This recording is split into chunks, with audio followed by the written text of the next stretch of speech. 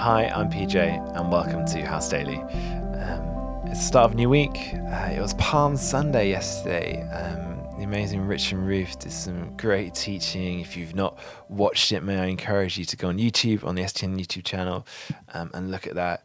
And we're now in Holy Week, this week in the church's life, where we think about the walk up and lead up to Jesus' death and resurrection.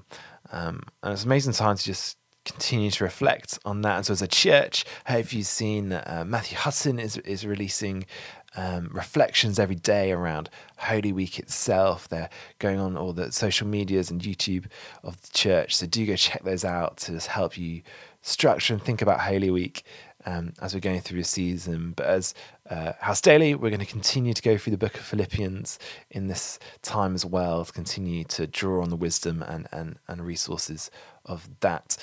And we're in the section where Paul is continuing to just think about unity and the importance of unity in a time where the church is facing persecution, it's in trouble. And on Friday, we looked at, Paul talked about Timothy, this amazing man of God who he just elevates and praises. And today, Paul shares another example of someone he wants to remind the church as an amazing man who is sharing and showing the gospel of Jesus in his life. And that's Epaphroditus. And who knows how many times I'm going to say that in a different way, but we're going to go for it anyway. So Epaphroditus is the guy that the church in Philippi sent to Paul to give him this gift of aid. And he's the reason that Paul is writing this letter, this thank you letter, to them, is because of Epaphroditus and what he's done for them. And so he takes this moment to talk about him as this amazing model and witness of the gospel. So if you've got your Bible, turn open. We're in chapter 2, Philippians chapter 2, and we're going reading from verse 25 to 30. So starting at verse 25.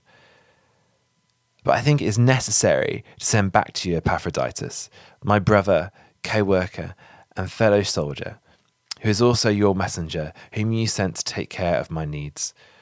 For he longs for all of you, and is distressed because you heard he was ill. Indeed, he was ill, and almost died. But God had mercy on him, and not on him only, but also on me, to spare me sorrow upon sorrow. Therefore, I'm all the more eager to send him, so that when you see him again, you may be glad, and I may be less anxious. May have less anxiety.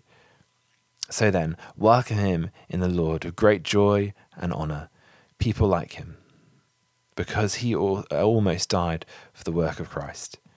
He risked his life to make up for the help you yourselves could not give me.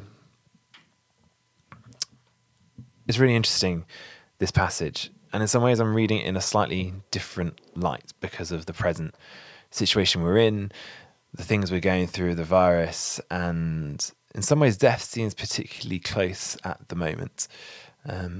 Many of us going through the season will know people who will suffer greatly from the virus. He may be close to death, and actually many of us will know people that may well end up dying from the virus. And so when Paul's talking about Epaphroditus, how he was close to death, but God showed mercy on him, it's slightly raw. It's challenging because there's going to be so many emotions, and we're going to be in some ways having to mourn a lot through this season of people that we may end up losing.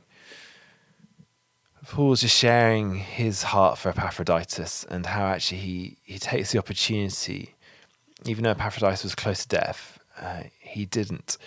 And he praises God in that season. And in some ways we need to ensure that we don't lose those opportunities to praise God. It can be and right to focus on those that we lose, the loved ones that we lose. But we also need to make sure we're praising God for the ones that are able to come through. I love seeing some of the videos on YouTube of hospitals when patients leave having recovered from the virus. The joy and celebration that is there from the staff, being able to wheel patients out who've recovered. And we need to ensure we hold on to that joy and praise, as well as being a church and mourning together in those seasons. It's going to continue to be an emotional roller coaster over this time.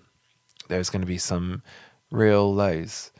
And we need to be aware of that and be aware that our brothers and sisters of faith are going to be going through those things and mourn with them, but also take the opportunities we have to praise when people recover and come through it, and praise and celebrate together.